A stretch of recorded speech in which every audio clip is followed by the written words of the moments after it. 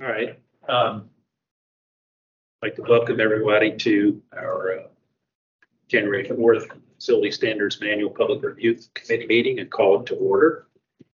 No members are participating remotely, and committee members disclose that they are members of one or more affected groups, and their respective declarations of interest are kept on file. Minutes of the Facility Standard Manual Public Review Committee. You're one person short today of right now anyway of being able to vote on any items. We are able to conduct the meeting based on having 4 people here. What I would like to do for that reason and others is defer election of the chair and vice chair positions until our February meeting. Obviously, we can't have that election right now because we don't have people make a quorum. But secondly, the board has not yet taken action on appointing or confirming new appointees. And I think just from a fairness standpoint, whenever that happens, it would be more appropriate for that group, and maybe the same people here, but just to have whatever the PRC consists of as far as membership, make that decision on who they would like to have for their chair and vice chair. Have a general consensus that everybody's in agreement on that. So we're going to defer that. Unfortunately, we have 2 sets of minutes that need to be approved that we can't take action on either. Perhaps if we get one person that comes into the room, we'll circle back on that. Laura, just want to give us just an update on what the appointment process is looking like so far? Yes. Notes here. Let me share my screen. Base, you can see what's going on. Okay. So many of you have reapplied for membership on the PRC, which we're very happy to see. And to kind of explain this a little bit, PRC member terms expire December 31st, 2023. Members will serve until reappointed or replaced. That's a provision in the board's rules of order. The board has nominated the following applicants to the PRC, and they plan to take up a non-district specific nominations starting at their next meeting, which would be January. Well, it'll be both nominations and confirmations at their next meeting. So at their most recent meeting on January 2nd, these are the individuals who were nominated. And at their December 19th, 2023 board meeting where they started making nominations for the new term, these are the people who were nominated. So that puts us at 13 nominations. We have 15 seats. The way that this has been working is the nominations item for the next board meeting on January 16th will list that we have 2 vacancies. Even though the confirmations haven't happened yet, they'll just notify the board, you have 2 additional seats that you can nominate for beyond what's already been nominated. That's the way I understand it. So that's kind of where we are. If any members who have not applied would wish to apply, you would want to submit your application using the link that I sent out in the email. If anybody needs it again, please let me know. What would be the deadline for that? I'd have to look that up. It's usually like the Friday before. Do you think I want to say? Wasn't it like noon the Friday before? I would encourage you to do it sooner rather than later, just to make sure you make the packet. And I did want to also let everybody know that Peyton Stone is sitting in today. He's sitting over here in the corner next to Dave. Peyton works with Dave at Dewberry, and he has been nominated to the PRC and kind of wanted to join us and kind of see the lay of the land a little bit, what it's like to be a member. Thank you. So welcome to Peyton.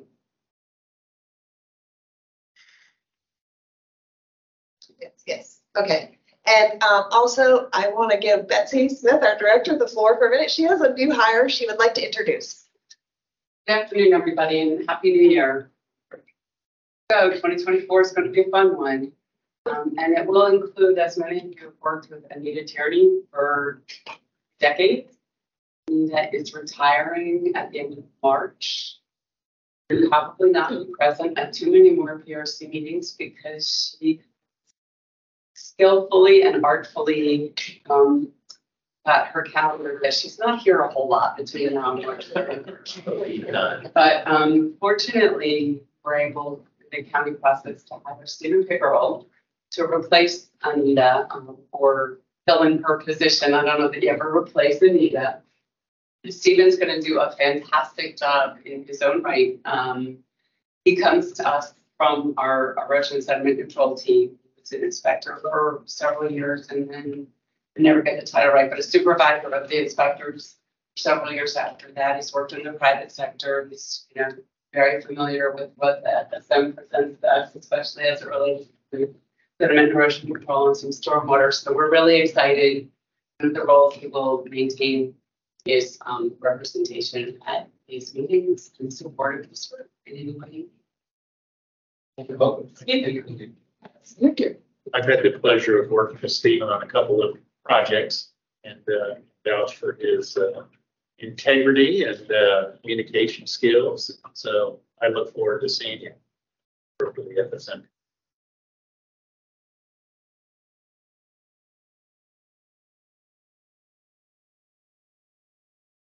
Again, we're kind of in this no man's land of we can continue with the meeting, which I suggest we do. That will all make the effort to be here. But unfortunately, we won't be able to take official action on these technical items. So let's do the best we can. Somebody walks in the midst of these discussions. Hopefully, we can close some of them out. Laura, I'll turn it over to you for the first item improvements. Thanks. So our first item that we're going to talk about today, I sent you all a draft text. I didn't officially ask for comments. I just wanted you to get a chance to look at it ahead of time. But the first item is roadways over dam embankments / because we added it, fire apparatus access road plat note. So you all may remember back in preparation for our July 27th, 2022 meeting, I submitted you a quite lengthy white paper about a couple dam embankment topics that are on the agenda today. It's been a while. We've been working hard trying to get those amendments ready to bring back. So this is sort of follow on to that. So we've drafted amendments for these two topics. And the first topic today is Zeb Holtz, our engineering division manager, we all know, is going to present this to you. I'm going to provide some support for Zeb. And actually, Betsy has asked that Zeb take this development ordinance amendment, this DOAM forward and present it to the planning commission board. So he's not because Laura can't do a fantastic job, but because we have 5 DOAMs running right now. And I do want to keep her employed and sane to a certain degree. So nice to be cared about. So Sam is going to present. I'm going to provide some support here, but hopefully we can get through it. We're still a package deal, so yeah. Laura and I worked on a lot of this together. Really the explanation of it all, I don't think will take too long, but ultimately we have situations where a subdivision will come in and propose a private road over a dam embankment, pound structure type thing, and we have seen that can be problematic for the county. A lot of times HOAs would take years and years to drum up the funds for a large scale repair. A lot of times the dams weren't necessarily built for that function originally. And so you're years later now subjecting things like that to heavier amounts of traffic and things like that. So like I said, we have had instances, and that was in that white paper that just went out a long time ago, where the county had to get involved ultimately to keep roads open and look at repairing these structures in a safe way for residents. So what we were directed to do is come up with some regulations there that would prevent these type of things from happening, to where the board felt obligated to sort of come to the rescue in these type of situations. And so what we're proposing is that when a subdivision comes in and proposes a road over a dam like that, that they also provide another access, a full access, which does not cross that dam. And that would be all portions of the development. So, you know, if there's a section that's kind of off on its own, that we would want that to have an additional access other than going across the dam. So we're referencing the VDOT drainage manual when it comes to causeways, because we were benchmarking with some other localities there that a causeway is part of this as well, having roads cross these areas that could be subject to storms and other things that could actually wash them out. And so that's where all that language comes in. What am I leaving out? That's yeah, let's go ahead and pull that up. Show everybody what we're talking about. Okay, so the challenge was, we were challenged by our leadership to define some of these things. Okay, what do you mean by dam embankment? What do you mean by the causeway? And so we didn't have to look far. We were able to go to the VDOT drainage manual appendix, and the terms were defined. Roadway dam is an embankment designed to impound water, either temporarily or permanently, that also serves as a roadbed for motor vehicles. And roadway causeway is an earthen embankment intended to serve as a roadbed for motor vehicles across an area designated as a stormwater impoundment area.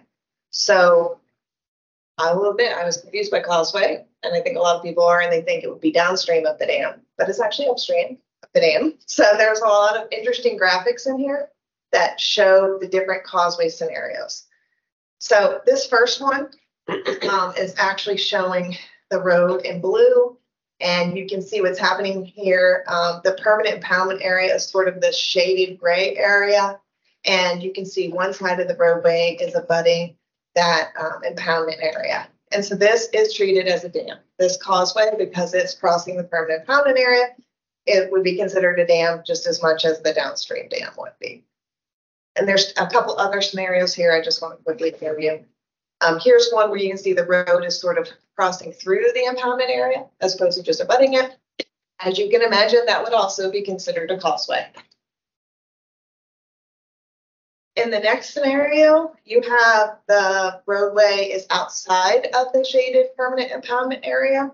However, there are some stipulations. It could be a causeway or it may not be a causeway. And the criteria is that if the hydraulic capacity of the drainage facility under the causeway is equal to the hydraulic capacity of the principal spillway of the dam, okay, then it would not be treated as a causeway. So there are some criteria there. They want to make sure water is going to flow. So that one's a little bit trickier to figure out. And then you have this situation where the roadway is clearly outside of the impoundment area, and it's basically outside the limits of that design impoundment area, and it's just not going to be considered a dam. It's far enough outside of that area. So we thought this was kind of a good one to reference, because there's a lot of illustrations to help us in determining what it was. Last one, that is a causeway, so you need another access point. This is not. This causeway would not be treated as a dam in this last one, but the other ones, yes. In this scenario, they could have just the one street Yeah. section. I mean, it would be this, though. It would be placed in the blue area. Yeah. I'm not making sense. I don't mean it would go over the dam.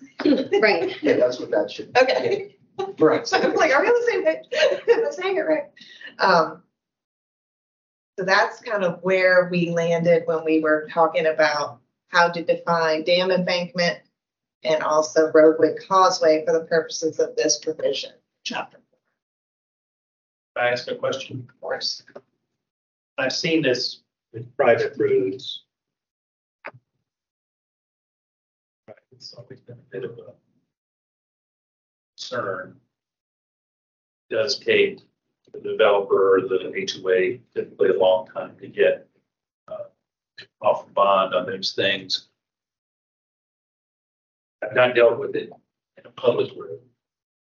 Right, yeah, VDOT won't accept, So I'm saying they describe all this and they say if it's a roadway over a dam or a causeway, it's not, it's acceptable in the state system. right, yeah, that's why they're coming up as private roads. Yeah, because VDOT will, my understanding, VDOT won't even entertain it. They'll accept it, but there's a lot of hoops. That's what I was wondering. There's a lot of hoops. There's got to be agreements about if the dam fails, who will maintain the dam. Yeah, and nobody will take responsibility. Because it references your design criteria for roadway dams, is in chapter 14.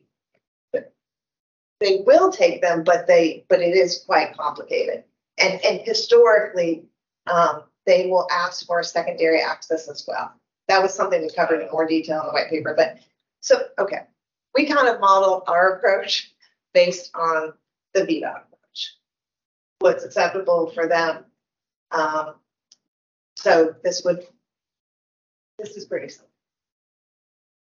Not exactly the same, but similar approach. So you had a situation where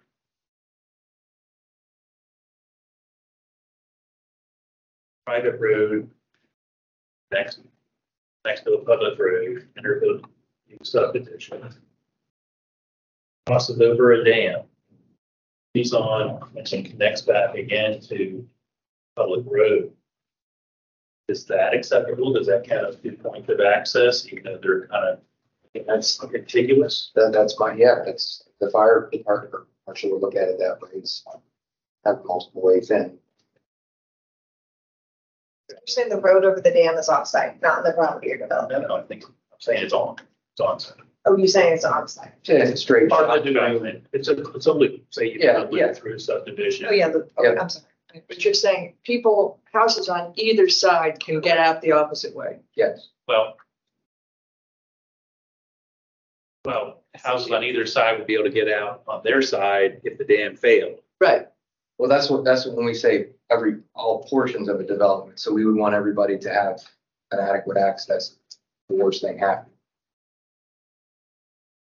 You have an example of So- So if the dam was first, Kevin. So it's one point of access then. Not two. it could be two based on fire apparatus access road requirements. That's a separate requirement. Well, we're saying too, if the primary access is crossing the dam, we're saying we want a second full access so if the dam's here and they come in, houses are here and it loops around, then they're all covered, they can all get out. But if it's somewhere in the middle, and you've got a section that we cut off. Text up there says 1 point access for everybody. Say that again, Caitlin. The text up there says 1 point of access for everybody. That does not cross the dam. Right. So there could be multiple required by the fire apparatus access road requirements. There could be 2, 3. But at least one of those has to not cross the dam. And I can pull up the white paper if you want pictures, if it helps you to speak to it, you just tell me what you need. Because Creighton's in there. Well, I mean, how are we Pictures looking? Do we need some more information on this, or you feel pretty good? It's been so long, I don't remember what was in the white paper, and I guess. A year and a half ago. Yeah. Is open space part of the development? What's that? Is open space part of the development? You said all portions of a development are. As opposed to all residences or. I mean, the intent is that the residences can get off, Right. get access to the road. I see what you mean.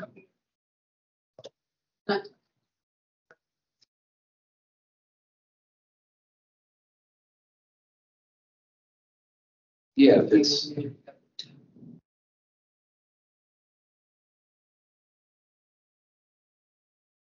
Like a tot lot. You're talking like a tot lot is in the open space. Field or. Right, yeah, I'm thinking the actual open space, the actual open space wouldn't necessarily need to get to that, I right? mean, I would tend to agree with that. We can talk more internally about that, make sure we're not missing anything, but Jason, do you have any opinion on something like that?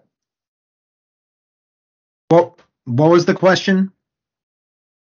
If this needs to incorporate open space, like natural open space areas, lots that are just there to preserve trees and such. Or could it exclude? The current draft says all portions. Does that mean a non-residential, non-building portion?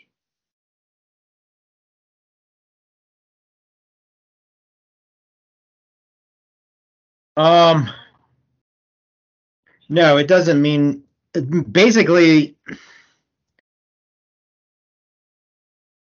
it can be certainly all residences. I mean, it depends on what, some of these, in particular, in the rural developments, in the rural subdivisions, now we have, rural economy lots that can have wineries on them, that are or limited breweries where, several hundred people could congregate. So that's the kind of things we're looking for in regard to all portions of a development. I would not say it includes a tot lot or random, areas of an open space parcel that are just, devoid of development and left in a natural state. So it wouldn't include like rec areas or anything like that that's on that open space. We're strictly looking at residences and businesses, things like that. Well, you said rec areas. I mean, the HOA clubhouse could be considered a recreation facility, depending on how big it ends up being. I guess I would like to see the white paper, because my question would be, if we're being more restrictive than what VDOT allows, I'd like to understand why. If VDOT has a complicated process, so be it, So VDOT's process, I worked with VDOT and tried to get information about what the secondary access has to be. It's very vague. We clarified that it has to be full secondary access. period. Yeah, full secondary access, like a full road design. Oh, not emergency access gated. It's a full road that's independent of a dam. The VDOT process, I can show you what the language is. And it is not currently assisting other callers. First, here's the loop. This is the loop road that we talked about. We just had this conversation, right, about a loop road? Yeah, I designed that. There you go. So that's fine. So that was there. And then this is another one. I don't know if you want to speak to it. This is another project where there were going to be some of these lots in the back, Yeah, right? so there's 8 lots that would be completely isolated. In a cul-de-sac. Yeah, Yeah, it's back here. and with a very steep slope on either side, there's just no way to get out of there. That dam would fail or even need extensive repairs. I don't know how you keep it open, to do that. And actually, let me just scroll back up and hit the last one. This is on the Fairfax County, Loudoun County border. And you have residences with Lake Drive that can't presumably get out across this dam. And they're looking to, it's off the screen, but they're looking to interparcel connect to a cul-de-sac in Fairfax. So they're looking at remedies. But this dam is washed out, been repaired, and well, not washed completely out. The dam has topped, the backside of the dam has eroded. You can imagine that's complicated the road and caused maintenance problems. So it's been an issue. So there is some history here. A couple examples here. So here is what VDOT requires. So Kevin's specific question. Supplemental alternative roadway access with provisions for preferential maintenance shall be provided. So it is just not as clear as we would want it to be in our FSM. But that is literally out of the, I think that was out of the subdivision street requirements. So. And That's our project. That's what it ran in. They would not accept they'd accept the road on either side of the dam, but not the dam itself. That first right of way shall be dedicated to the county, not the state. Well, Kevin, what happens is that VDOT accepts the right of way, but they make the county pull a land use permit for the dam. So the county is responsible for maintaining the dam that the roadway is built upon. Gotcha. The county then enters into an agreement with the landowner or the HOA where we put all of our maintenance responsibility on the landowner or the HOA. That's how it works. VDOT does not maintain the extrinsic structure, which in this case is the dam itself. We run into issues, it's one thing if you're talking, the Ashburn Village Boulevard dams are not a great example because there's obviously multiple points of access to all the houses, that are located along Ashburn Village Boulevard. This is through Ashburn Village proper. But with these small developments, that's where we run into issues, is that the maintenance for these dams is tens of thousands of dollars, hundreds of thousands of dollars if there's some kind of catastrophic failure of the dam, and there aren't enough residences to pay that cost.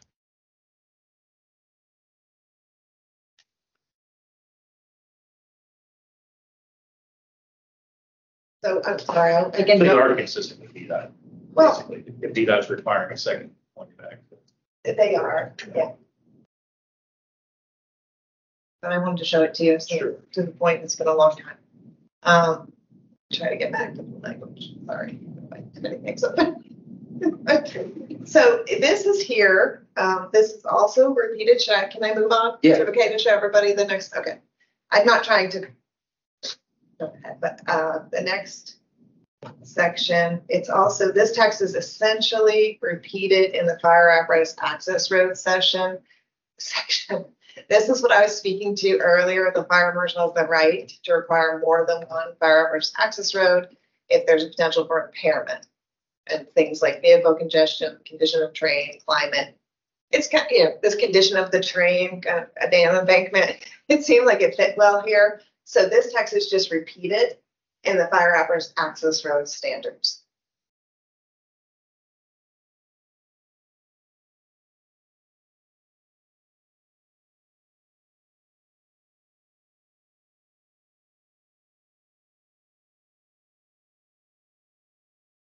It's the exact same language.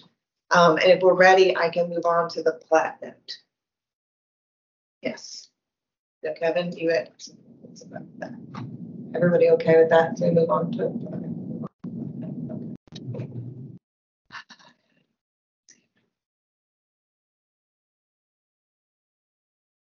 Bear with me.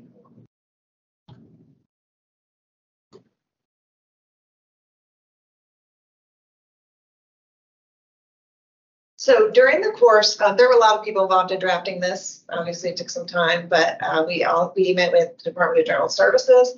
We also met with the Fire Marshal's Office, and of course, Jason was instrumental in helping us draft all the text.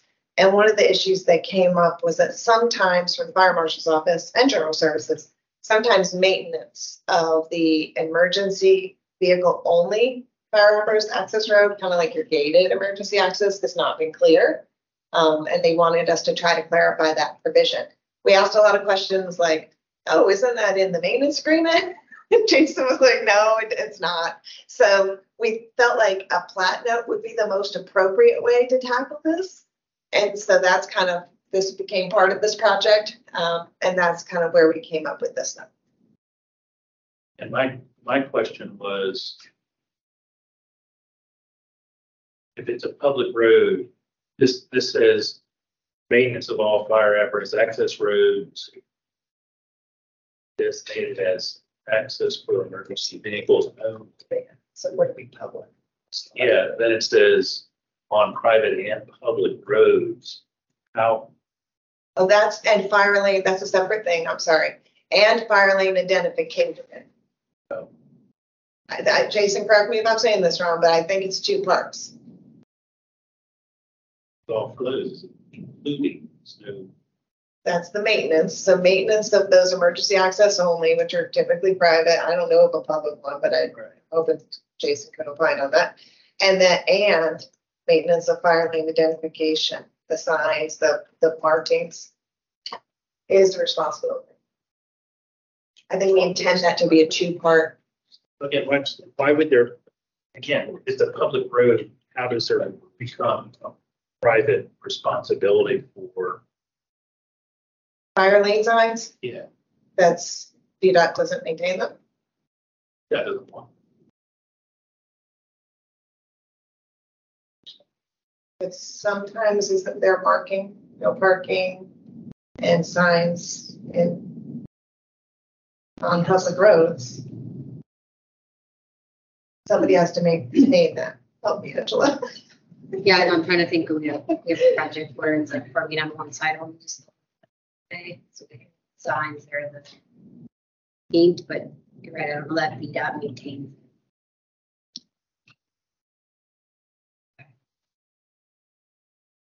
My understanding is they don't. Yeah. And so there's been issues where in the past, where the fire marshal's office is trying to get a sign replaced. People can take them down because they're visually intrusive, and then it's not safe. And then we go out and say, put your signs back up, and then who has to put the signs up? Does the county put the signs back up? Does the HOA put the signs up? Let me flip it around then. A fire apparatus access road that is for emergency vehicles only, why would that be public? It wouldn't. And so that's why I think this The phrase, wording is really, Well, for one thing, if it's really two different things, it shouldn't be it should be are the responsibility. If you're really saying, Laura, those are two different things. Are you saying maintenance of one, all the access roads, and two, fire lane identification are the responsibility? I can agree with that, Jason. Are you hearing Elizabeth? So saying those are two different things. Should that be always? I can read everything all different ways. I start off with we're talking about fire apparatus roads designated as access for emergency vehicles. Okay, in that case, what are the criteria?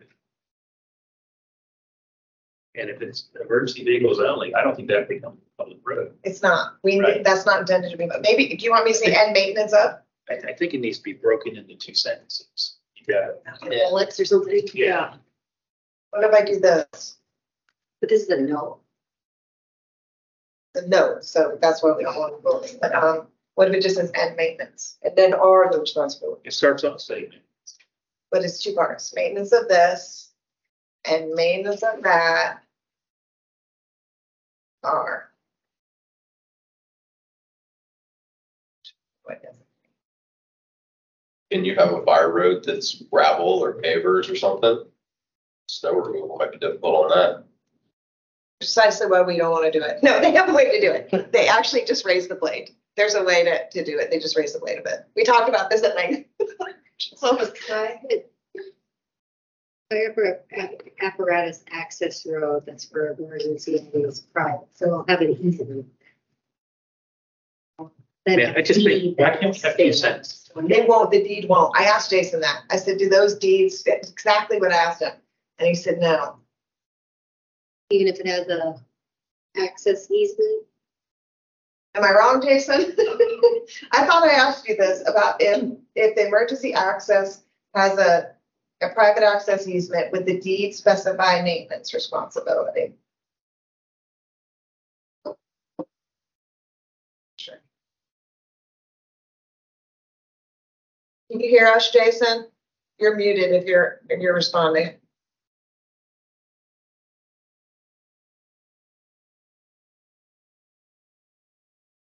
I mean, it might be a note on the plan as well, but I think it would be in the deed.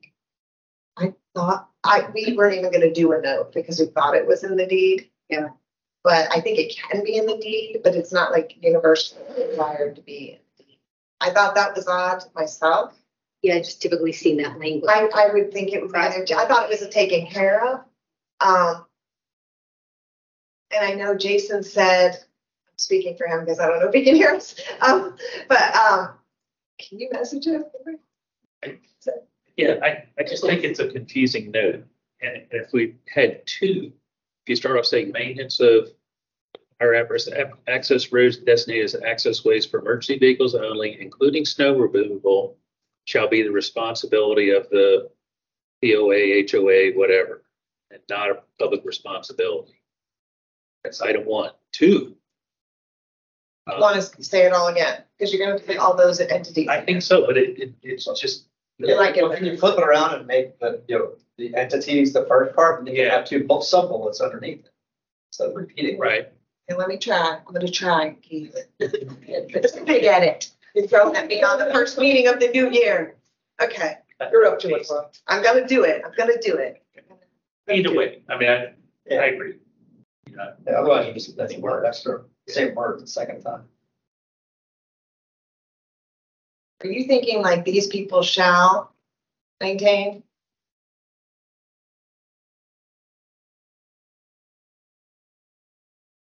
I'll maintain colon and then the 2 different.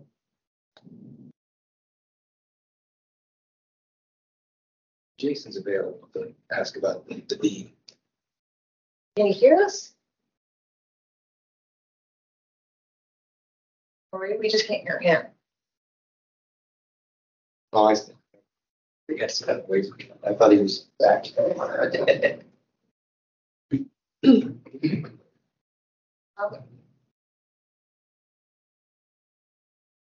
The or I guess the state property owner shall maintain.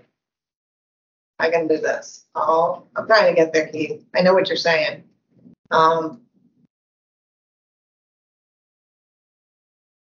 And this shall not be a. Trying to make it work.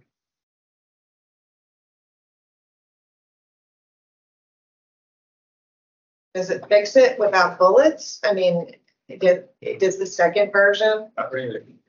No.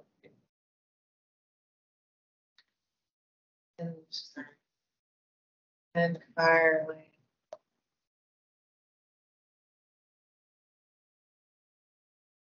I'd make a separate sentence. Maintenance shall not be a public responsibility.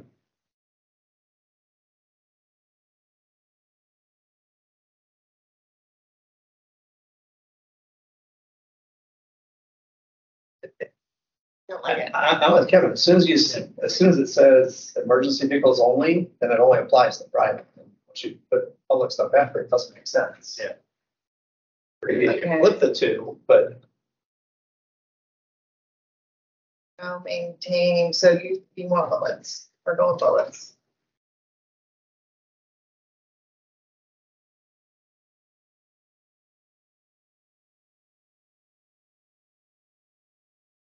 Can't put a bullet on that. Yeah.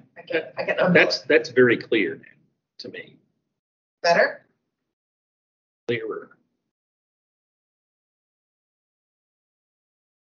This is the new text right here.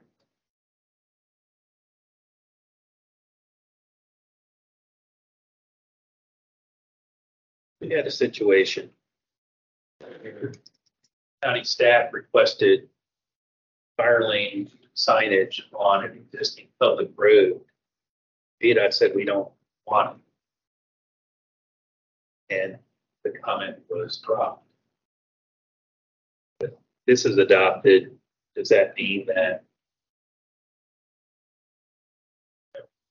you have a project that's running on an existing, particularly an existing public road, that we're gonna have this view between the county and VDOT for putting those signs?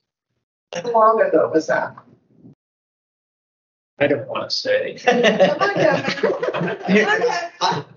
I dealt with it in Fairfax. Relatively recent.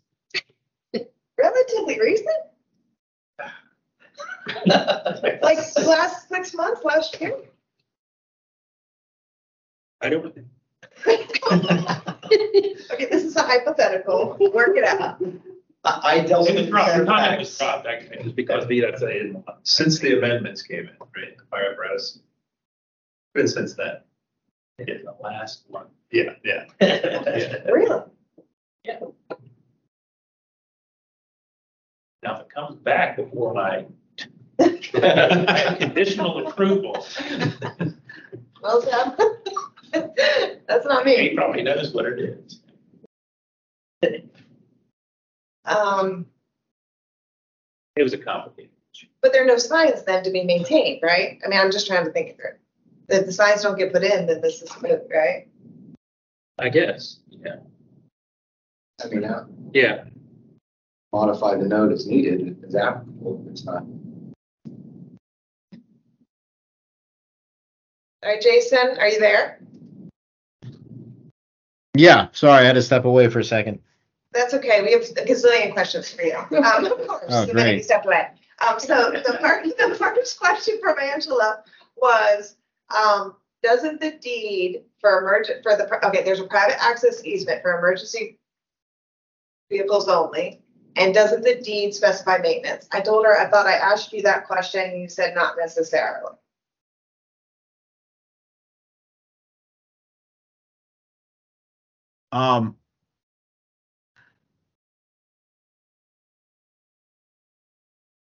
There may be, what's this entire requirement for? Can you put the whole requirement on the screen, please?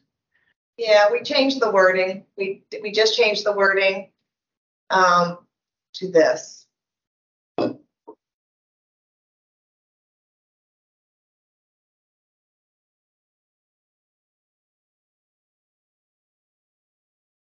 Yeah, so my question, Jason, was, because we're adding the requirement to add a note to the plat with this paragraph, right? That's the intent. Mm-hmm.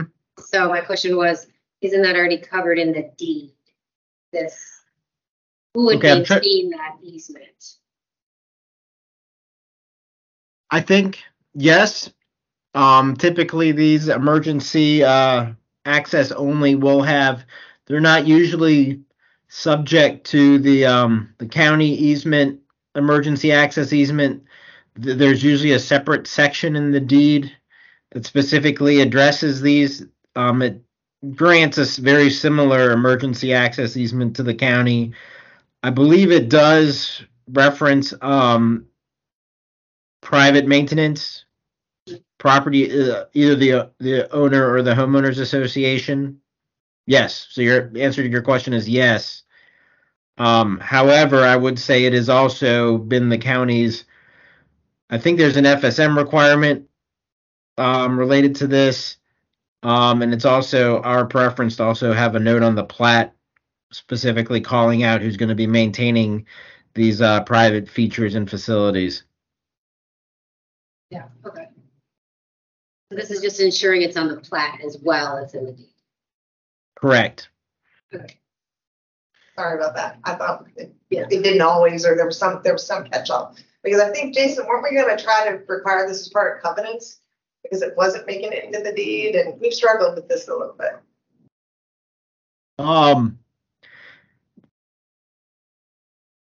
Correct. And it probably will end up being in the, it should end up being included in the covenants as well.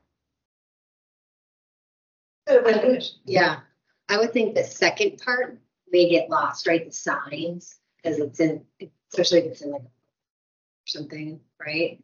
Or that's not going to be in a deed. That's going to be harder to find who retain that.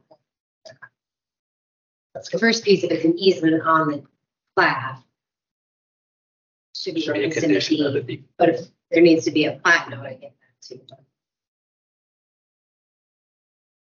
Just so it's consistent, right? So like the deed language, that Jason uses the same language. That's it's. The maintenance, the wording, Right, including snow removal. because you probably have specific language, right, Jason? You want to use there, and maybe this is it. I'm sorry. What's the question? It's a little breaking up a little bit. Oh, sorry. I was just saying, like, you probably have specific language in your deed language that you want also on the plat to be consistent, right? So just ensuring that this is the right language for that. There's no discrepancy, I guess is what it is. Do you want to take a look at this, Jason, and see if we should change it? Yeah, we can take a closer look, and I don't have a copy of the specific deed language. Well, I mean, typically, let me go back in the deeds. And again, I'm going off of memory, so I could be mistaken, but I think it usually says something like construction, maintenance, repair, and replacement, are the responsibility of the owner, or sometimes it's construction is the responsibility of, the developer, maintenance and repair, replacement are responsibility, well, I mean, including snow removal are the responsibility of the association. So, I don't think we need to get into I don't think our plat notes typically include all four of those activities: construction, maintenance, repair, replacement. But I think we can look at this further and compare it to what we have in the deed. Also, Yeah, this is just maintenance, right? Yeah. The notes for maintenance. Okay. also, I mean, this again is applicable only to those access ways that are designated for emergency vehicles only, which doesn't apply to every project. Because the note can be voided if it's not applicable. But I think the way this is written says point blank, you have to provide this note on a plat. Fire apparatus access road note. That's correct. Or I agree with what you said, Kevin. Obviously, if a fire apparatus access road is a public road, VDOT's going to be plowing it and maintaining it. If it is a private road, it's going to be already included in the HOAs, or if it's a private road maintenance agreement, it's going to be addressed in that. So this is truly just those standalone kind of gravel paths at the end of cul-de-sacs that connect to a public road right outside the development. So yeah, I think it would at least regarding the emergency access only, fire apparatus access roads, at least that part would only be, if applicable. You typically don't like having if applicable in the FSM. But we can do this. We could do, well, I'm so sorry scrolling through this fast because this came up before. One of the last notes we did as a group was this archaeology note. And we wrote, no note needs to be provided if a particular survey is not performed. But I feel like we can do that everywhere in the FSM.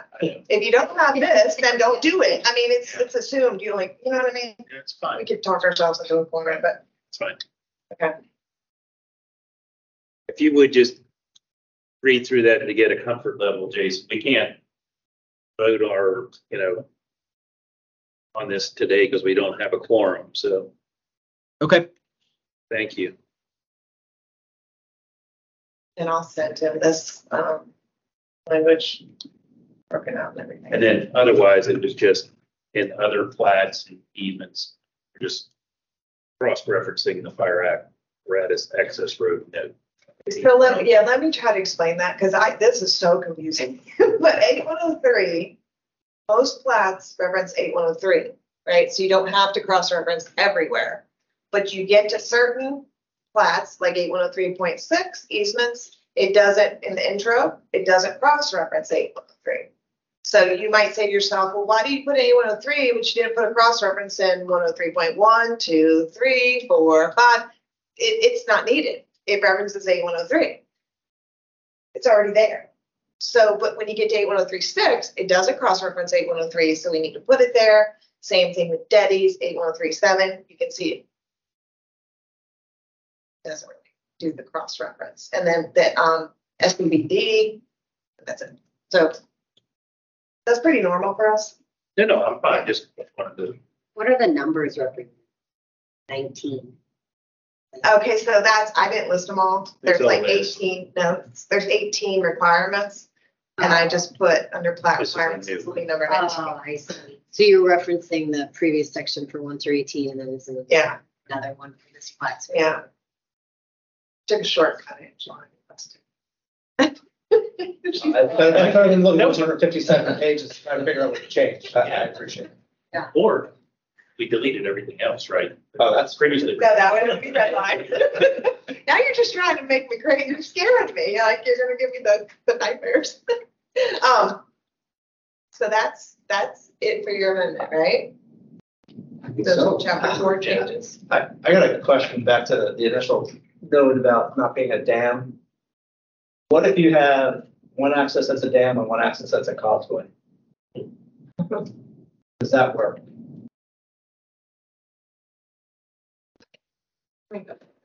Well, No, a causeway within the floodway or a causeway outside of, because in the Vida, both downstream. To me, it says they need to be treated as dams, which means you need a second point, but it doesn't say that they're both going to fail at the same time. Doesn't So seem like the diagram for what a flood inundation thing or something.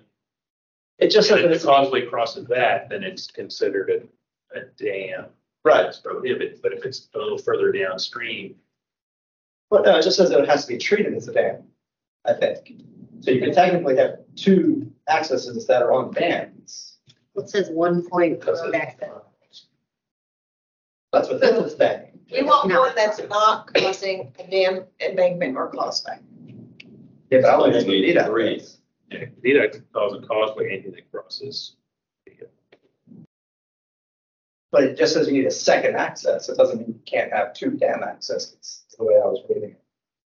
Right, we just want one that doesn't do that. You could have one on the causeway, one on the dam, and one somewhere else. I don't think VDOT requires a third, what I'm trying to say. You're saying VDOT's allowing your secondary access to be a causeway? So you can't. Where are you getting that? Let's go back. It just says that you need a second access if you have a. Causeways crossing a designed flood area beyond the limits of design impoundment area shall not be subject to the requirements of this document. And shall only be subject to the specs for roadway embankments and drainage structures. Right, Does that help? What you're thinking? Steve? You go far enough upstream, you're no longer within the I guess I was trying to read it that, 100-year impoundment area. then it's not, then it's not. Then it's second access. but you don't want, Keith, is somebody to say, I'm not in the dam, I'm upstream of the dam. And then it still fails because the same event that would wipe out the dam wiped out the causeway. Well, it just says that a causeway has to go through the same process as a dam. It doesn't say that. So we're treating them the same. A dam and a causeway require a second point of access. That's not a dam. That's my best explanation. They're in the same family, dams and causeways. When does a creek crossing become causeway? It doesn't according to the Grand manual, which we referenced. We Yeah, referenced I think those that's specific. the nuance, right? If you go far enough upstream, you're not within the influence area of the dam. And so now it's not a causeway. What about? Yeah, I guess I'm trying to figure out, is the causeway going to fail at the same time the dam does? It could be either, right? I mean, Which would, if it's either, you still have an access. We're trying to prevent them having zero access. That's why I'm asking the question. I'm not saying we should. yeah, I understand. It's so just, they're so close. If you're in the design and It'd be a really big lake. What if it's two different dams? okay, What if then it's two you different apply for a waiver. What if it's two Then different? we issue your waiver. If you make a good, I think the director would review that as a potential waiver application. That question took over 10 years to resolve on that hillside circle, maybe 20 years. Because we were looking at creating upstream, crossing. Laura brings up a good point though on this topic. And that's, we see one of these about every 20 years. Yeah. And we are unlikely to be able to capture every possible situation that could arise out of it. So what Zeb and Laura were really trying to do was address the real safety risk of creating a community that have privately maintained roads, that if that dam failed, they had no way in and out of their homes. So there are waivers, there are things that can be done, and we can do another DOAM if another, situation is presented to us, it's a little bit different, but keep focused on that. The primary purpose of this was to address that true safety risk. Yeah, and I think everybody And gets we're not accessing on a it. dam. Right. I mean, that one's pretty clear. It's where does the causeway, a road crossing that's not on the dam, but is in some proximity to the common area, or, when does that become Part of the. the dam prohibition? And that's You can gonna read that any way probably- you want to read how I said that. That's probably going to be different on every type of Yeah, dam. well, I think Well, we do have according to provisions. VDOT, Yeah, we have- they do give you some of that. And then if we're mimicking that, if you get far enough upstream, could still be within what they're calling limits of the design flood, but not within the impoundment. If you're in the flood zone, but not the impoundment area, it's no longer subject to that secondary access requirement. Just put the road downstream. I know that's what you're thinking. I was just trying to figure out if the intent was to not have the same on the same ponds. I didn't think they would both fail at the same time. I thought it would still give you what you're looking for. I think it's the maintenance issue. It's even more expensive. You have a very good point, Keith. I mean, I understand what you're saying. And we had all these conversations. In fact, the one project that she had, there was another dam downstream of it. So if it hits this one, but is that likely? I mean, There's a lot of limits. So yeah, I was making sure that was the intent. I don't think I'm gonna be the time one. So it sounds like we can't vote on this today.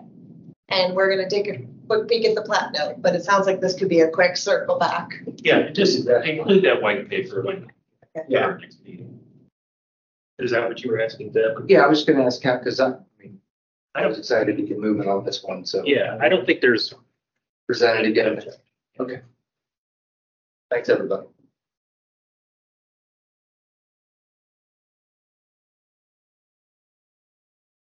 Just want to get your word that will come through.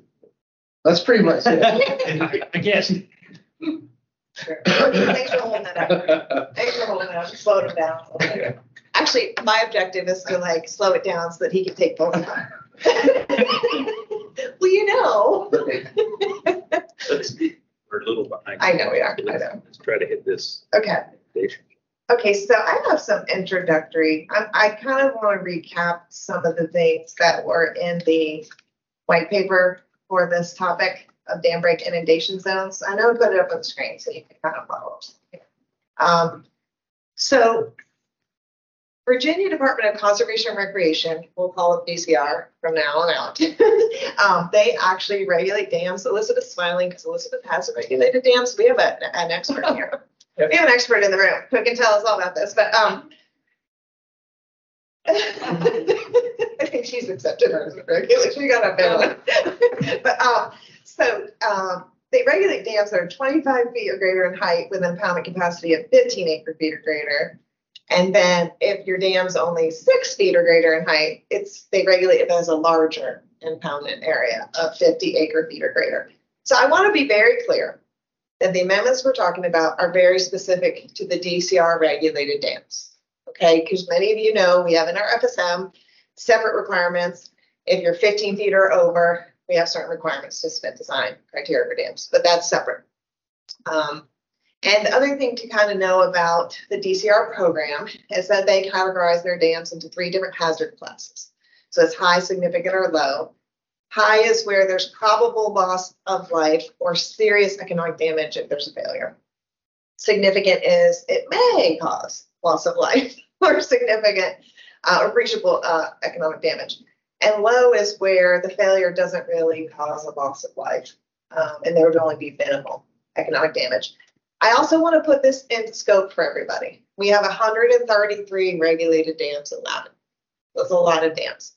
But of those, only 31 have hazard class ratings, okay? So a lot of owners have not been through the process. They have not gotten their dam rated. They have not done inundation zone maps. You know, they're just because you see 133, I think a lot of people originally, oh my gosh, you know, so every project I work on is going to have a dam break inundation code, and that's not the case.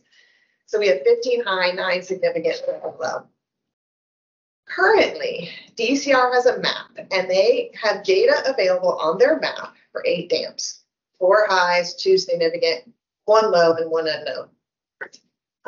That map, I'll show it to you. We need to, but I'm going to keep moving since we're behind. But basically what that map shows is if you're zoomed out on that map, you just see a polygon. And that's a simplified dam break inundation zone. It's the widest, you know, inundation area. Okay, that's going to be your dam breaks at the point of your maximum probable flood. Like that's the true crisis scenario, right? The dam breaks when we are on a major flood. If you zoom in on their map, there's like 5 different layers. You go all the way from maximum probable flood down to a narrower inundation zone, which is like sunny day. It's a beautiful sunny day. The dam just breaks. And it's a lot less of an inundation zone than what you would anticipate in a big storm. So that's probably more than you ever needed to know about dam break inundation zones. But we are actually, so listen, we only have 8. But we are actually in a really interesting partnership with DCR, and I want to tell you all about it because you might hear about it from your colleagues. There are some local engineers that we'll be reaching out to. There are about 17 dams where we feel like we could get digital data and expand that GIS layer that DCR has because there's PDF maps of inundation zones. Somebody's done the engineering work, you see the maps. We could just digitize those maps, but we would obviously prefer to get the digital data right from the engineer because that's going to be a much more robust source. So we are going to try to expand this DCR layer. This is important. It's funny because the amendments are very simple. These are very simple minor amendments, but implementing this is kind of a difficult task because our staff only has like 10 days to say, is the development in or out of the inundation zone and get it to DCR, if it is. So we need an efficient way to be able to make that determination. And so one of the things we're looking at is could we overlay DCR's layer on our parcels? So as you can imagine, we can just pop in a parcel number and boom, there it is. It's in, it's out. It's very clear. So bear with me on this part of it. This is in its infancy. This is more of an implementation aspect that affects staff. It can also affect engineers looking to see if it's on a project. But we are working on that. So be very clear, this last bullet, these amendments only apply to dams that have a dam break inundation zone map available prior to approval of the application. So we were kind of specific on that because some applications take multiple submissions, lengthy bit of time, and we don't want it to get to the point where we got an inundation zone map halfway in and we didn't consider it. We felt like, you know, if we ask you about the dam and say, do you have an inundation zone map, and you provide one, we want to be able to review it and comply with the state law. So it's also important to know that this is a state law. This has been on the books for over a decade. Most jurisdictions have already put this in their ordinances. I have plenty of ordinances that I could go to from different jurisdictions and see how they're doing this. And they're already meeting the requirement of doing this review and sending it over to DCR. That's sort of the long-winded explanation of why we're doing this. Also seems a lot that this would be prior to approval as opposed to at the time of application. Because we didn't want it, some applications could go 6 months, 8 months, a year, and if an inundation zone map comes up that shows you're in an inundation zone, we feel like we have to comply with the state law and send it to DCR for review. Can't just not.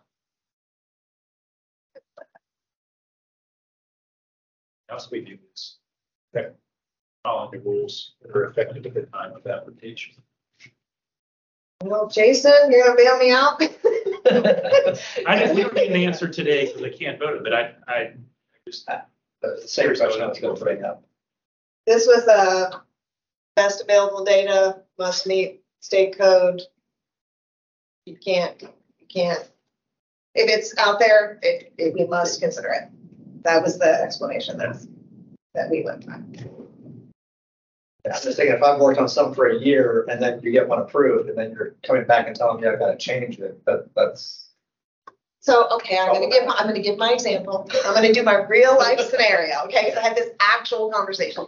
So back in the day, when I was the staff reviewer, longer than a month ago, for Kevin's example, I had a project come in and it was downstream of a rather large regulated dam. And I inquired to the developer applicant, ended up being discussions with the developer. So where's the inundation zone? And the dam happened to be on this person's property in full disclosure. And do you have a certificate? And the developer said, you don't have authority to ask me that because you're only allowed to ask if I have all applicable federal and state permits, and an operation and maintenance certificate is not a permit. To which I said, okay, I understand, but if we issue a zoning permit for a house downstream of that dam and it gets under construction and we find out it's an inundation zone, we have the flood, and they were like, okay, yeah, we'll do that. Yeah, we'll do that. We'll agree, but they needed time. So we made the agreement. We are not going to issue any zoning permits. So we have your inundation zone map, and we know that those homes are outside of the inundation zone. So it ended up being mutually beneficial. It ended up being that the applicant wanted to know just as bad as we did on staff if those homes were going to be in an inundation zone. So I hear you, but it's also to their detriment. If we don't identify that and the homes are in the inundation zone and we permit them, that's the issue. And it was real life. I mean, it was me going, I think we should do this. And at first the applicant going, you can't make me. And then going, yeah, we should do that. That's a good idea. Grandfathering question. It's not really grandfathering, but kind of, it really is at the end of the day, if we get better information, it is in everybody's best interest not to build a house in what we now know is the inundation. And maybe it'll work the other way. Maybe that house where you wanted to build it, we thought was, and now it's not. That never happened. Actually, all the houses were, okay, let me just say the good news. All the houses were outside the inundation zone. Let's look at what he proposed. All right. I mean, showing it is one thing, and what I had more questions about, okay, now if the inundation goes across your property, what you have to do as far as contribution, fix it, that started to get. Yes. So you want to jump, do you want me to roll through or do you want to jump to that? No, go through your. Okay, roll through. Okay, roll through. All right, so there's a minor LSDO amendment here, basically just to say that this is required pursuant to the Dam Safety Act and regulations, so that most of the meat of this is in the FSL, or we would expect it to be. But this was something we felt because the state code authorizes the subdivision ordinance to do this, to regulate these types of inundation areas, we wanted to put it in LSDO.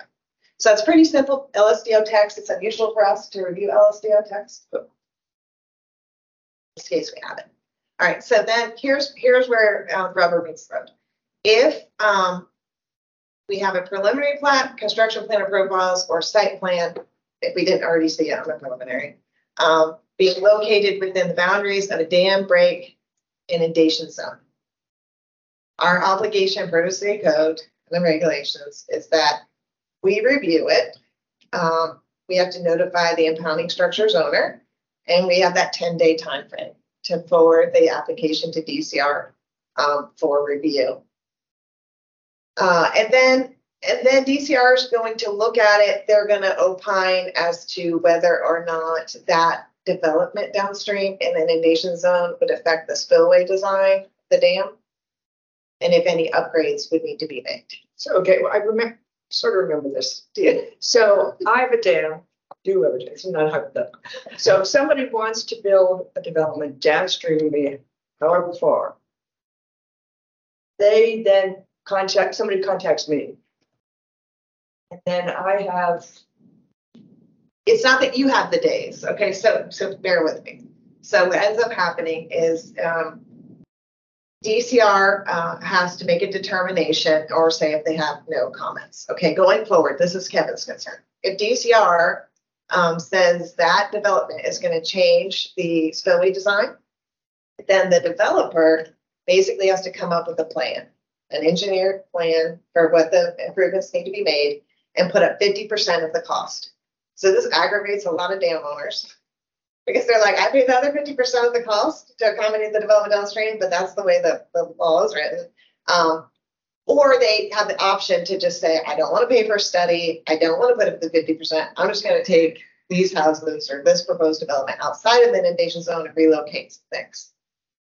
that's the developer's choice. But the dam owner doesn't have any choices if they want to go through. So Kevin, I know you had a lot of questions about this. We might have to pull up the reg to show you, but But what is the other one about the $1,000 or less? What is that? those are administrative, like if we're going to charge you to do all of this. So there's an or. So it's either, so you have an impact on the upstream structure. Right. Which just, by the way, that could just mean you build a road within a certain distance downstream of the dam could in and of itself push the dam owner into a different hazard category. I think it's Doesn't mean houses have to be. right. I'm not sure how likely that is, but yes, Well, it's possible. probably more likely that a road would cross than frankly couple than homes. houses being down in Pleasant. I think in that case, maybe on a road though, Kevin, you could show you could pass the your culverts. You know, you might have a better shot at designing around it, and not having an impact. But anyway, so we could take this money. Okay, the county by the state code is authorized. We could collect the money. No. So the B 1 and 2, Yes. or 1 and 2. So if there is an impact, option 1 is the developer has to revise the plan so it does not contribute to an impact. Right. Or this is where it didn't say 50%, it says contribute payment towards the necessary upgrades, but it doesn't say. It says pay 1/2 of the contract ready cost. Kevin's looking at one. B1. Right, it's 1 or 2. You move the development out, there's no longer an impact. Stop. And now, or contributes payment. Or contribute payment towards the necessary upgrades. Or, what is that first or? mean? Oh, okay, I'm sorry. I was shuffling back. So either you alleviate the problem, redesign your project, or you contribute something, but it doesn't say. Or is it really meaning for B2? I don't know. So anyway, that's I'll look one at that. thing. I'll look at it. I'll look And at it. Maybe that should then it says or 2, Yeah. submit an engineering study and pay half of the contract ready costs not to exceed 1% of the total or $1,000. It seems like, I said, get out of jail free. No. The subdivider, you're missing the one. Yeah, not understanding. Okay, so first of all, I think we probably made a mistake, and I think your point is correct. The yellow text probably is a number 2. Oh.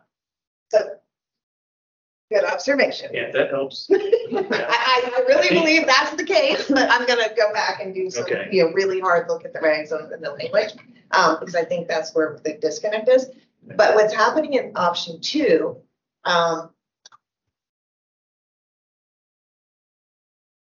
they have to submit this engineering study. I'm gonna try to just slow it way down. They submit an engineering study.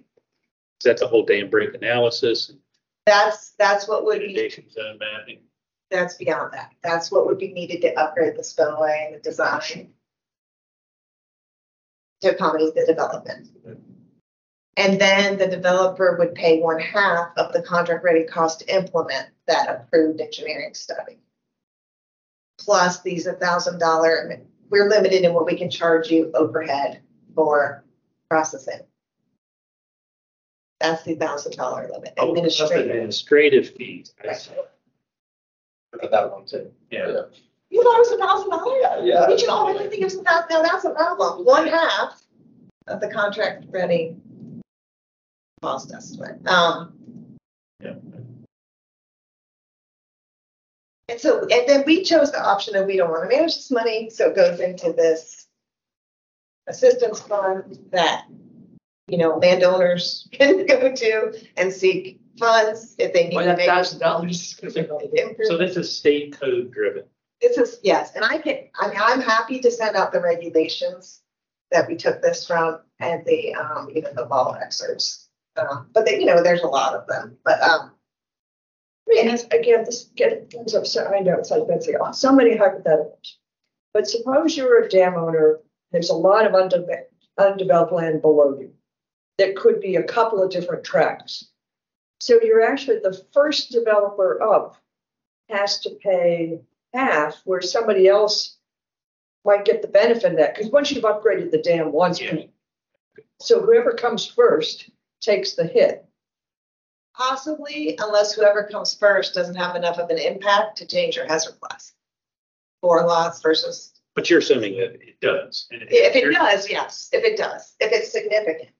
But I think a lot of people will probably just take the option 1 and redesign some things. I don't know all the particulars of this. I have asked, what But if you did that, supposedly, then, so say you have 3 tracks downstream. Yeah. Person A puts in their application, they, I'm gonna pull these few houses out, so I don't have to do this. Yeah. B says, I am gonna do it. And then that makes A maybe then have the ability to go back and add in the houses they didn't do the first time. It's true. There's a lot of timing. I've there. never seen this. It's so interesting because I'm sure it happens, but I've never personally seen it. I used to work for DCR. I've never seen this. I've never seen somebody actually do this. I ask them for an example. It's probably not happening. DCR just had a whole bunch of funding and positions. They're pursuing this program. Yes, they did. They are doing more mapping and trying to figure out which dams are higher risk and. No, they aren't. They're sending letters out. Oh yeah, but they're also doing some of their own desktop, Right. to prioritize those letters. So that's a good point, though. This yellow text probably needs to be in too. And, I looked at other jurisdictions, but I also looked at the regs, so I'll look at that for sure. So that 5,500 is driven by state code. And this next section, 101. It's what we want you to show. So this is like the same thing as that Fire Arbors access road note where we put the text in 8101 and we revert back to it. Right, so my question there was just that first sentence. The extent of any, abbreviating here, inundation zone of a mounting structure on the property shall be shown on plans and plats. What if the structure is off-site? You still have to show me the zone. Or does that say that? If you have an inundation zone on your property, so it's not tied to whether or not this actual impounding structure. It's the zone. It's if you have any Mount Hambrick inundation zone associated with a state regulated dam on your property. But Kevin's right. The word you've got on the property is after structure, not after zone. You want I it think on it's better over here, is what you're saying. Okay, let me do a red line. That's what you mean. Let me do a red line. So this goes. It doesn't matter whether the structure is on the property or not. It's just that doesn't really work though, because it's the inundation zone of a regulated dam. You can't really break it like that. If it's Really? if it's an inundation zone on the property related to a Virginia-related impounding structure shall be shown. Inundation zone on the, that says on the property of a dam. That doesn't make any sense. I'm gonna disagree. Well, Jason. fix it. I don't think it makes sense. I don't think that change makes sense. Because you wouldn't say on the property of a dam? No. That's what that says. An inundation zone on Subject property of your application, right? I think that's kind of weird. I said on the property related to a Virginia regulated, Property's not related to it. the inundations. Well, I'm just saying right now, it's confusing and it says it only applies to the structures on the property. Jason, are you there? Help me. Yeah, I'm here. Really don't.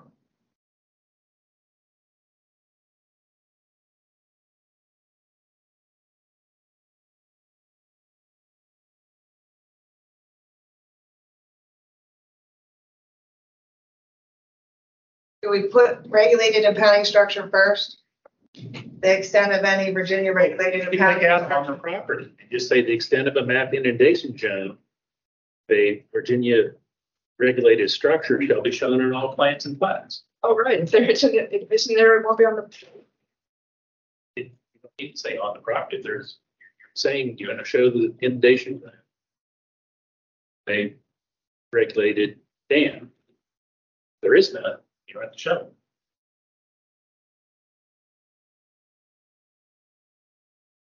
Yeah, I mean that's one solution. We could, if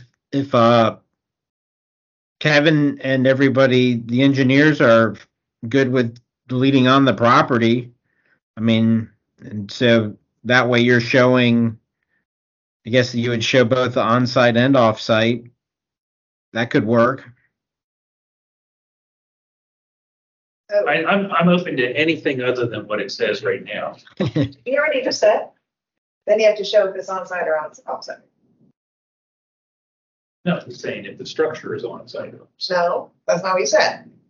If the inundation zone, if you don't say, I want to see the boundaries of the inundation zone on the property that you're developing, then where do you stop? That's where I 500 started. away? That's where I started. Laura, is extending mapped inundation zone on the property related to a Virginia regulated impounding structure shall be shown in all plans and plats. Is that okay, Jason? The blue, I might just be not hitting it. I think I like saying associated with better than related It's to. not other- yeah. Okay, that's fine. Associated with.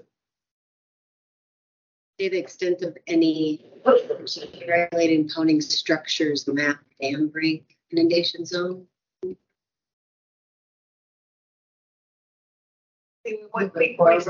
We don't, it's not only limited to the structure.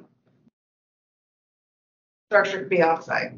No, the Virginia regulated impounding structures, apostrophe S, maps, dam break, inundation zone. I was wondering that too. You could do that too. So do you know, she's saying this, I'm gonna show it. You can always put it back. Oh, you're connecting them together. I guess it's just two less words, but.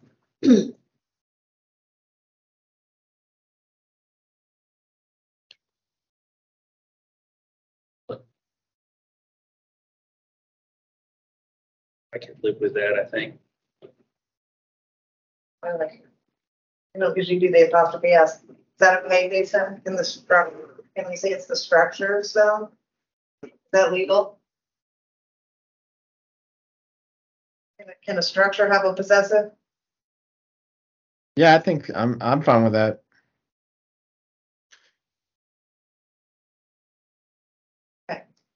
Okay. Thank you, Angel. I was trying to forget, but I couldn't. I was just like trying to minimize adding extra. Sure. I was really trying, but I couldn't get there. Okay.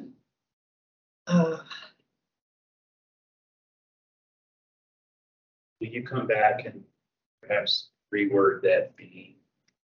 Yes. Yeah, the only other thing I changed there is also you have some references to just impounding structure versus Virginia regulated impounding structure. And I'm just trying to figure out. Yeah, we had this I'm trying to think if we did, no, I thought we tackled that, but Virginia Valley Tournament. I'll make a note, Jason, we can look at it.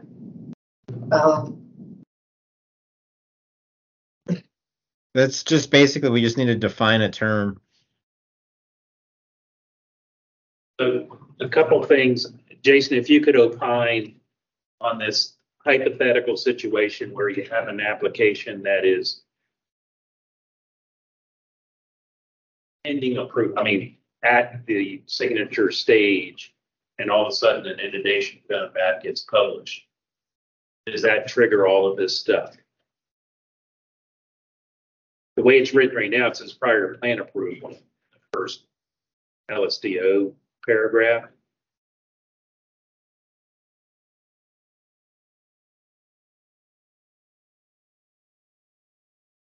That would be a very unfortunate thing, I think.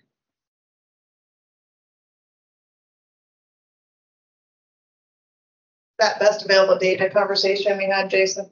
Yeah, I remember the conversation. And I know we talked about, what happens.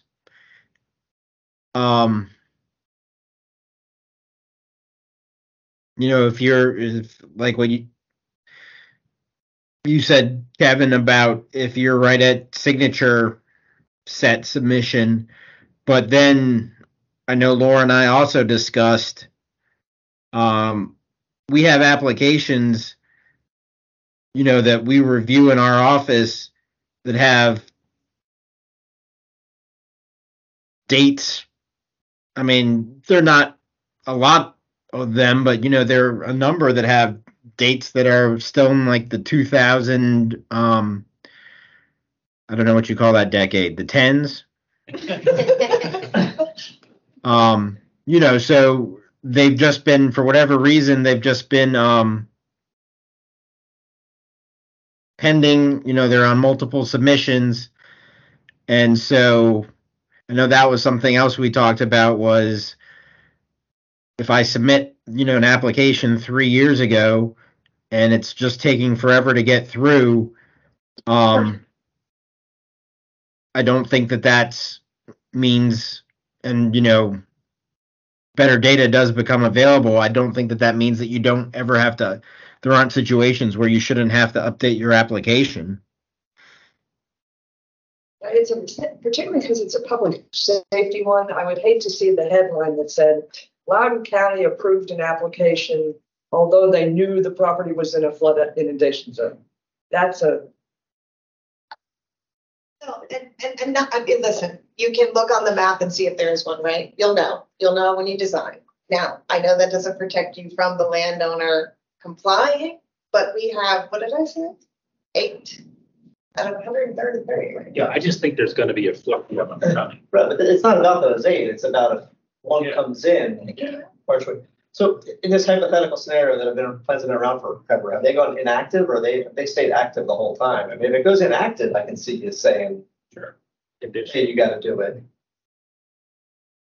Or if something is reactivated, it's treated as a submit. I don't know how to do that, but I mean, I'm just trying to think of, are there other situations? I mean, the FSM is all about public safety.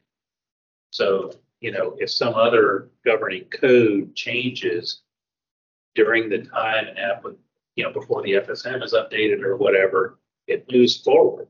I mean, design.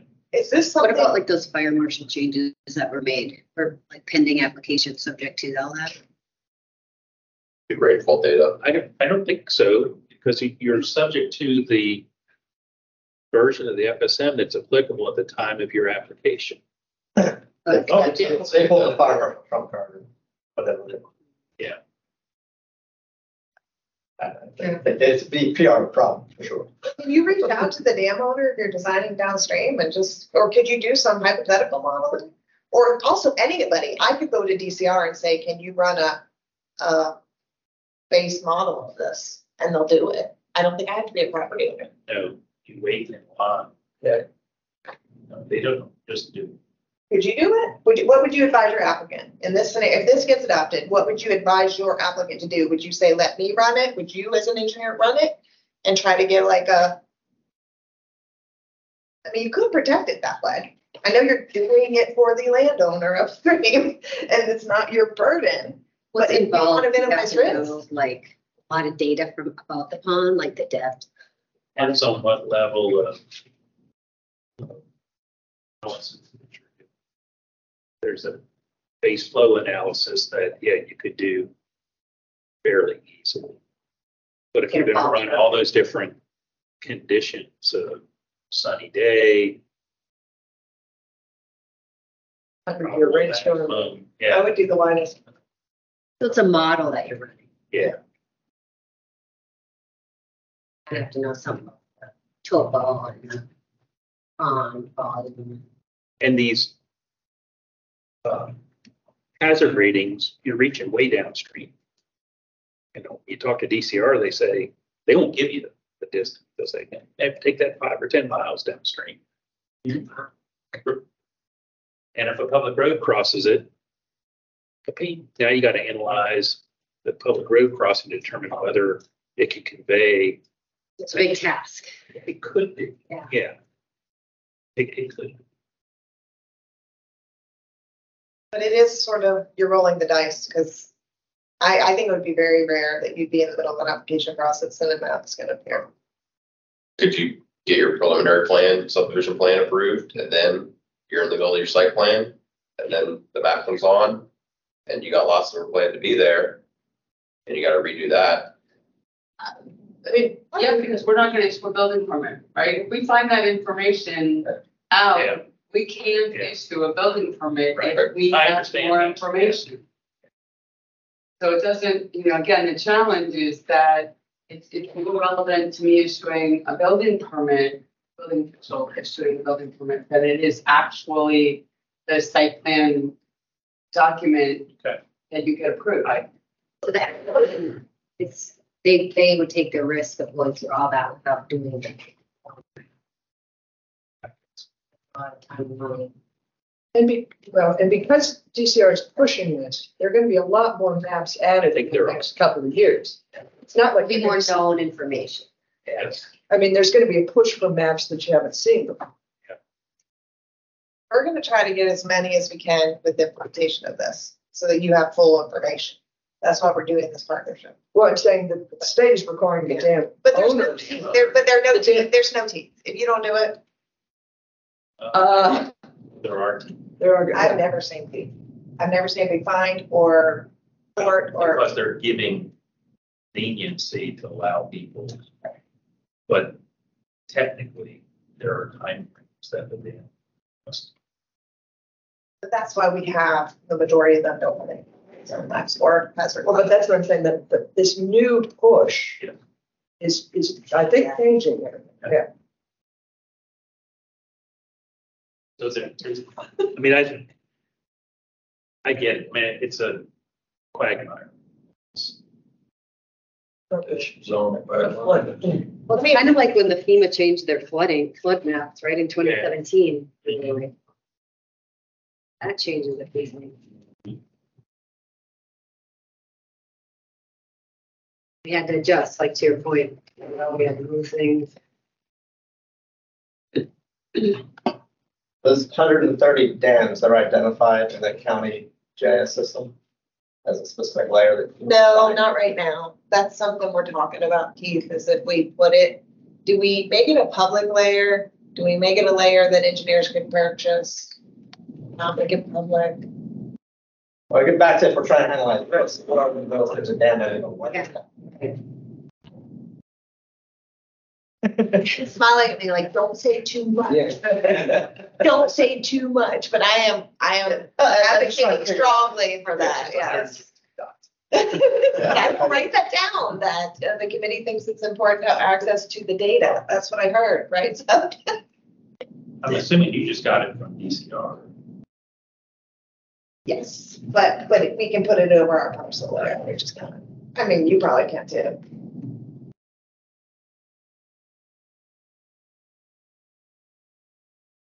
What would But the problem is be some of in these zone? may Is that not- defined like in You know, ordinance somewhere? Actually, I think it's Just gotta thinking be, that sense. Yeah, well, putting it on the GIS, you gotta be careful because these letters went out. And DCR, based on the information they had available, thought they may be regulated. There are some that are not, go through the analysis for the We wouldn't exemptions. have data for those. We only have data for ones that have operation and maintenance certificates and have done emergency action plans. That's the 133. Well, no, we don't actually have data for those. that was like third. So that wouldn't be on our map. The only That's ones, the issue is the 133 is our question. If there's one yeah, of we those wouldn't 100 show it. We don't have data. We wouldn't show an indication sometime. saying tag the map. What we were asking is tag the dam as a regulated or potentially regulated dam so that an applicant that's nearby can come. Right? I think it's a mile of We're not stream. on the state list. I mean, we're not doing anything the state has done. The state shows all 133. And it's up to the property owner to say, no, I'm not. I mean, until the state agrees you're not regulated, that dot says you are. We're not. I mean, clearly I looked at it. But yeah, we would, I mean, it would be dam points and recommendations. For what we have available. But the invitations are big for whatever it was you have, it's certain, it's obvious, but these other 120-ish, it's vague on what would need to be done. But you would want to know it's there because potentially they could do an inundation zone map while you're in your development. But you have to be careful. What I'm saying is some of this may not. Just refer to it.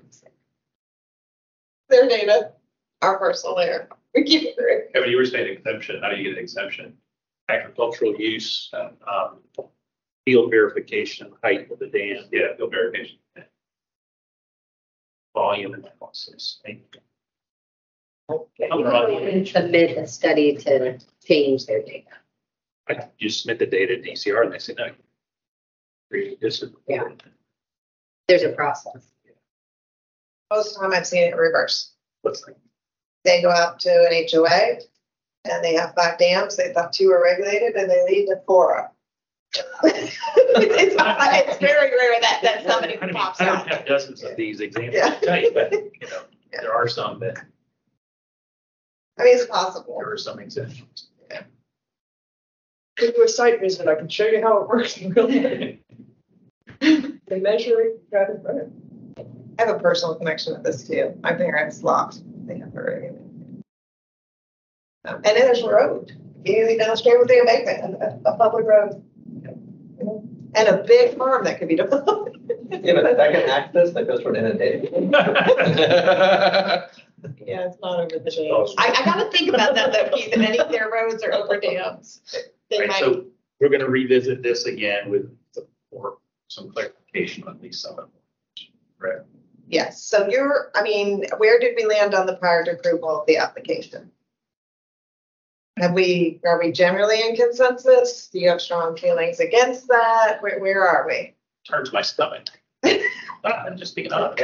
Anything that could be a surprise late in the plan review and approval process.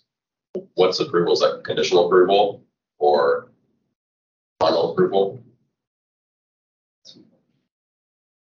But I mean, it sounds like from Betsy that won't even matter. It's all a building permit. It's assuming it was identified during the building. Yeah, that's what I mean, like, Process. you're Yeah. not, even if you get that approval, things get changed.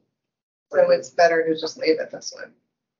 Or if Because I don't think from a safety perspective, this is something that you can choose to vest an approval. I mean, if we know or get better information, I can't authorize the construction of the item, but we know to be. I'm not disagreeing. Okay, all right. It's just, So it makes it kind of unique, I mean, to a zoning ordinance change, which is. I'm just thinking back to that floodplain overlay district again. Where there were existing structures, and so they we dealt with that one way, but then any new structures, you had to follow. Yeah. Maybe it's something similar to how you. I think the difference is if it were actually existing, like if we had actually issued a building permit before we do it, I don't think I could then say, so sorry, we've got more information, move Yeah, your sure. house. Oh, no, that's what I'm saying, like, that was Right. handled differently where. Down So, to. again, I think you're vesting, if that's the word you want to use, to issue a building permit, because once that's issued, it would Yeah. fall into that category. It would kind of be that, it wouldn't, there's a word that somebody uses that is not coming to mind. Non-conforming or something. Yeah. Yeah. It's like it's allowed, but you couldn't like add on later. Right. Right, and if you're doing substantial improvements to it, it wouldn't, there's an amount of equipment. Access that way when you're working in the WRPA as well, or in the. So Kevin, the only other thing is this language in number B1, subsection B1, cleaning that up, right?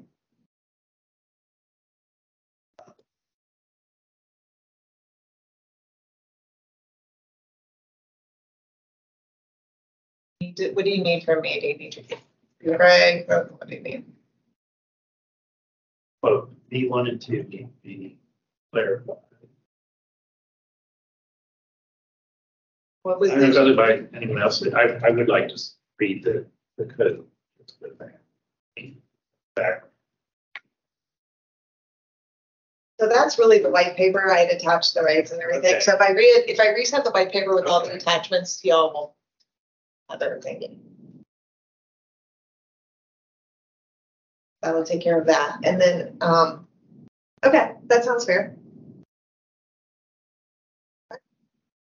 And then, so. Yeah, I'm still trying to understand Elizabeth's question. If a downstream project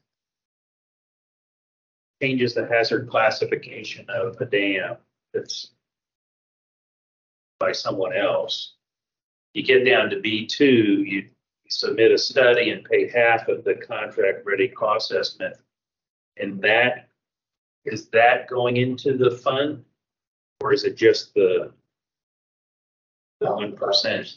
The The everything. whole thing goes. Well, not the administrative fees. We keep the administrative fees, but the one half of the cost would go into. You don't have But to they- actually have to improve the dam. Doesn't sound like, but does that convey the burden on that upstream owner to? It does.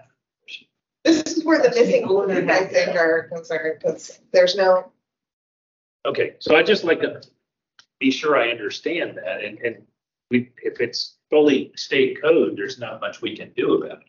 I think it'll help when you look at Yeah. that. I really do. And if I will double check and make sure I think what I attached was the regs. Mhm. And I think that's where it is, but if not, I'll give you the code. Pretty idle.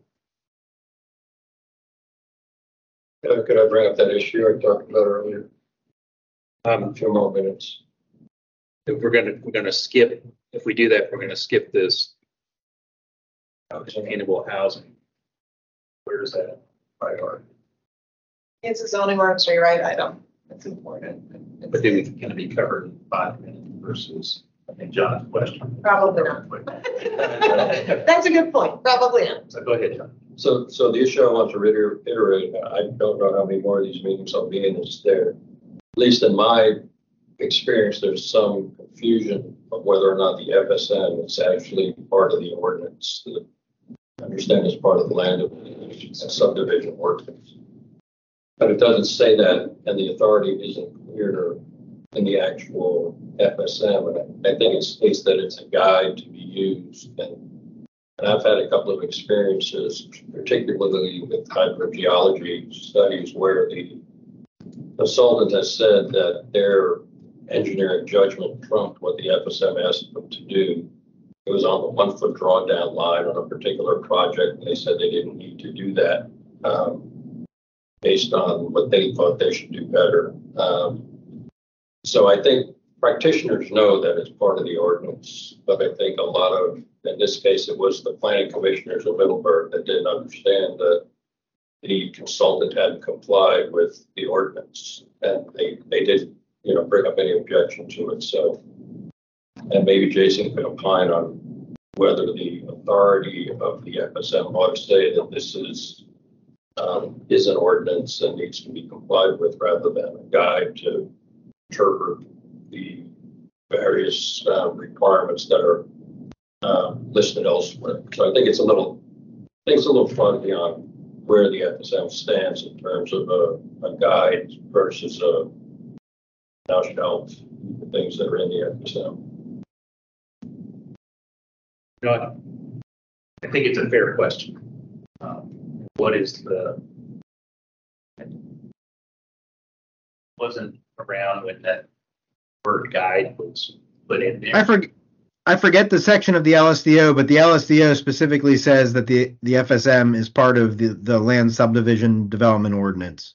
But the FSM doesn't say that. So the FSM does say that. Doesn't say it's part of the. It doesn't say that it's part of the ordinance. And it says that it's a guide. No, it doesn't. I'm looking at it right there on the screen. Okay. The LSDO shall consist of 1241 through 1246 of the codified ordinances and the Loudoun County Facility Standards Manual. It is So part the of the FSM LSDO. The FSM doesn't say that it's an ordinance. I didn't say James, the yeah, he's looking LSDO. for, we talked about this previously at a previous meeting. He's looking for a cross-reference in the FSM to the LSDO. I don't think the FSM needs to have the cross-reference. And what I believe the FSM says by it's a guide is that unlike a lot of other things like the zoning ordinance, granted that's based on statute as to how you can do modifications, et cetera, of the zoning ordinance. The FSM, you can pretty much, unless it specifically states otherwise, you can get a waiver. You can apply for a waiver. And I believe the criteria for a waiver says that the standards are the minimum standards. Unless basically the director finds that you're doing something, proposing a variation, sorry, not a waiver, a variation that, proposes something else that's acceptable. So that's how I view that as, I know what language you're talking about it saying, it's a guide, but that's how I view that language. I don't understand what the hesitancy is to say that the FSM is an ordinance. Well, It's because it is. it's not a standalone. I didn't say that it should be, but if you're reading the FSM as a standalone document. But I think it has different connotations legally, and that's where Jason would really opine if it's an ordinance than if it's a manual. But it says that's exactly my point, because that's the confusion. The land development ordinance says it consists of these articles plus the FSM. So the ordinance contains both. Too. It's not a reference. It says it is contains, it is consists of the two documents.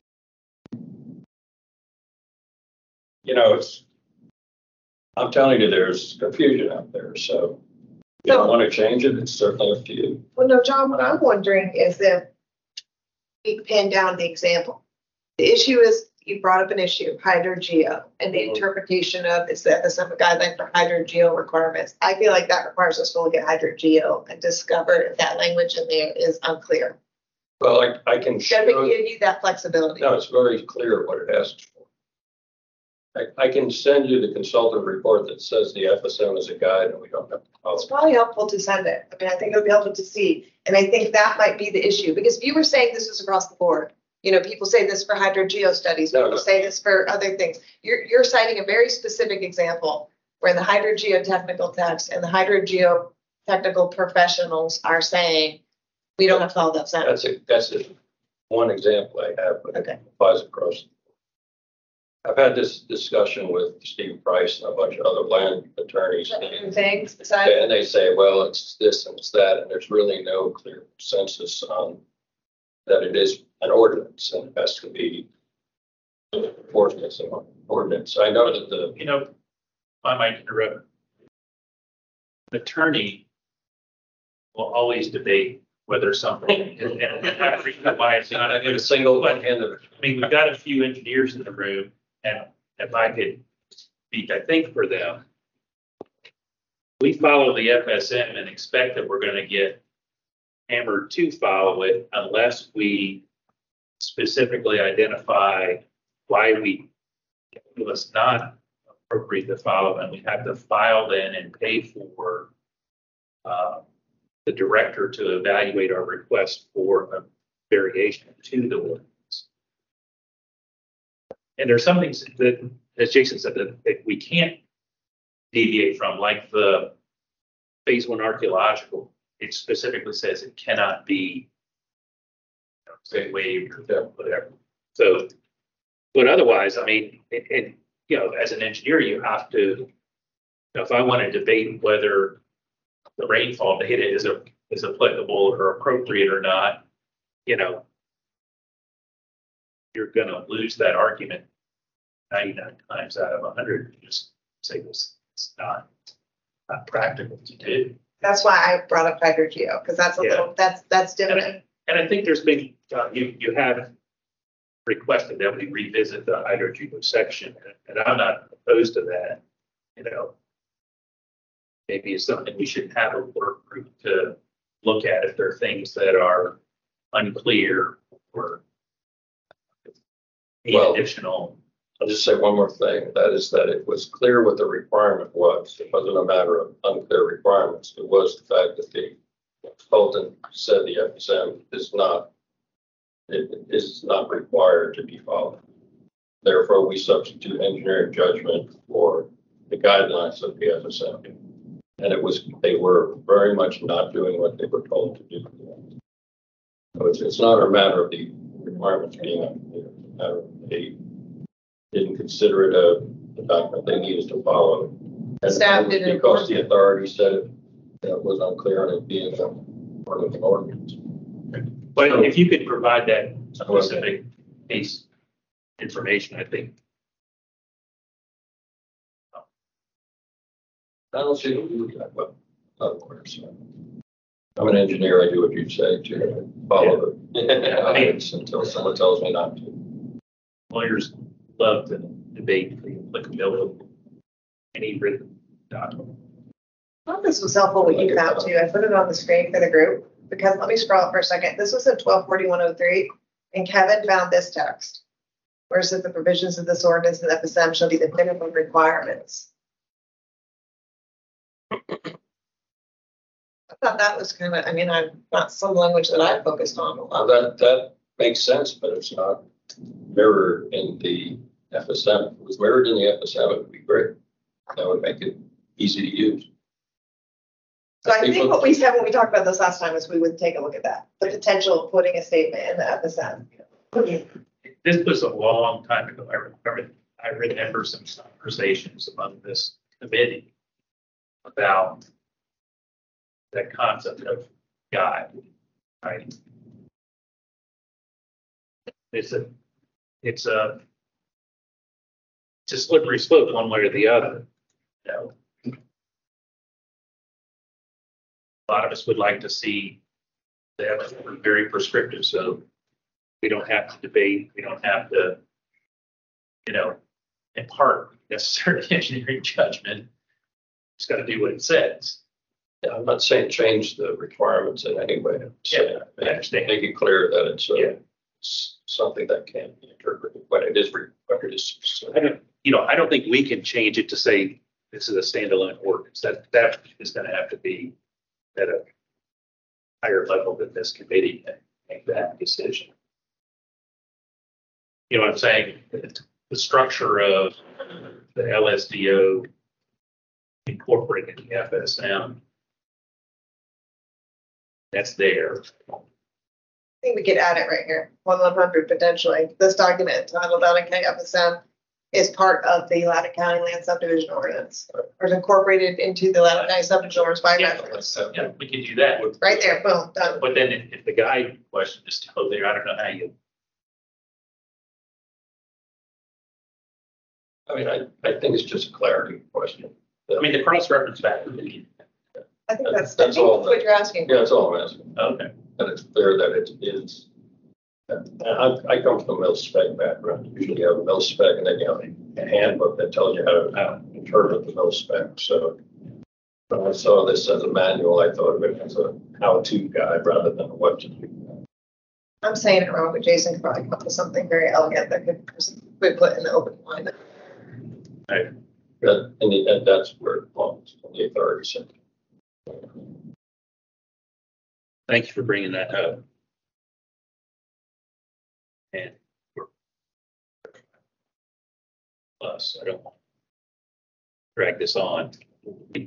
We'll have to revisit at our next meeting, make sure the animal housing text is on the agenda. Plus, We'll probably just do stormwater at the next meeting. Oh, really? We're on a deadline. bring you under the bus. I think you're great, right? Because stormwater's on a Yes. more stringent deadline. I mean, if you think we can, you're not letting me get ahead of her yet. Well, I don't know, a couple of those we may be able to just hammer out. But If you we want get to through stormwater, we can put it second on the agenda. There we go. If everybody wants to, if we, Right, well, we'll discuss the agenda. So consider us later. Thank you all for coming. Happy to be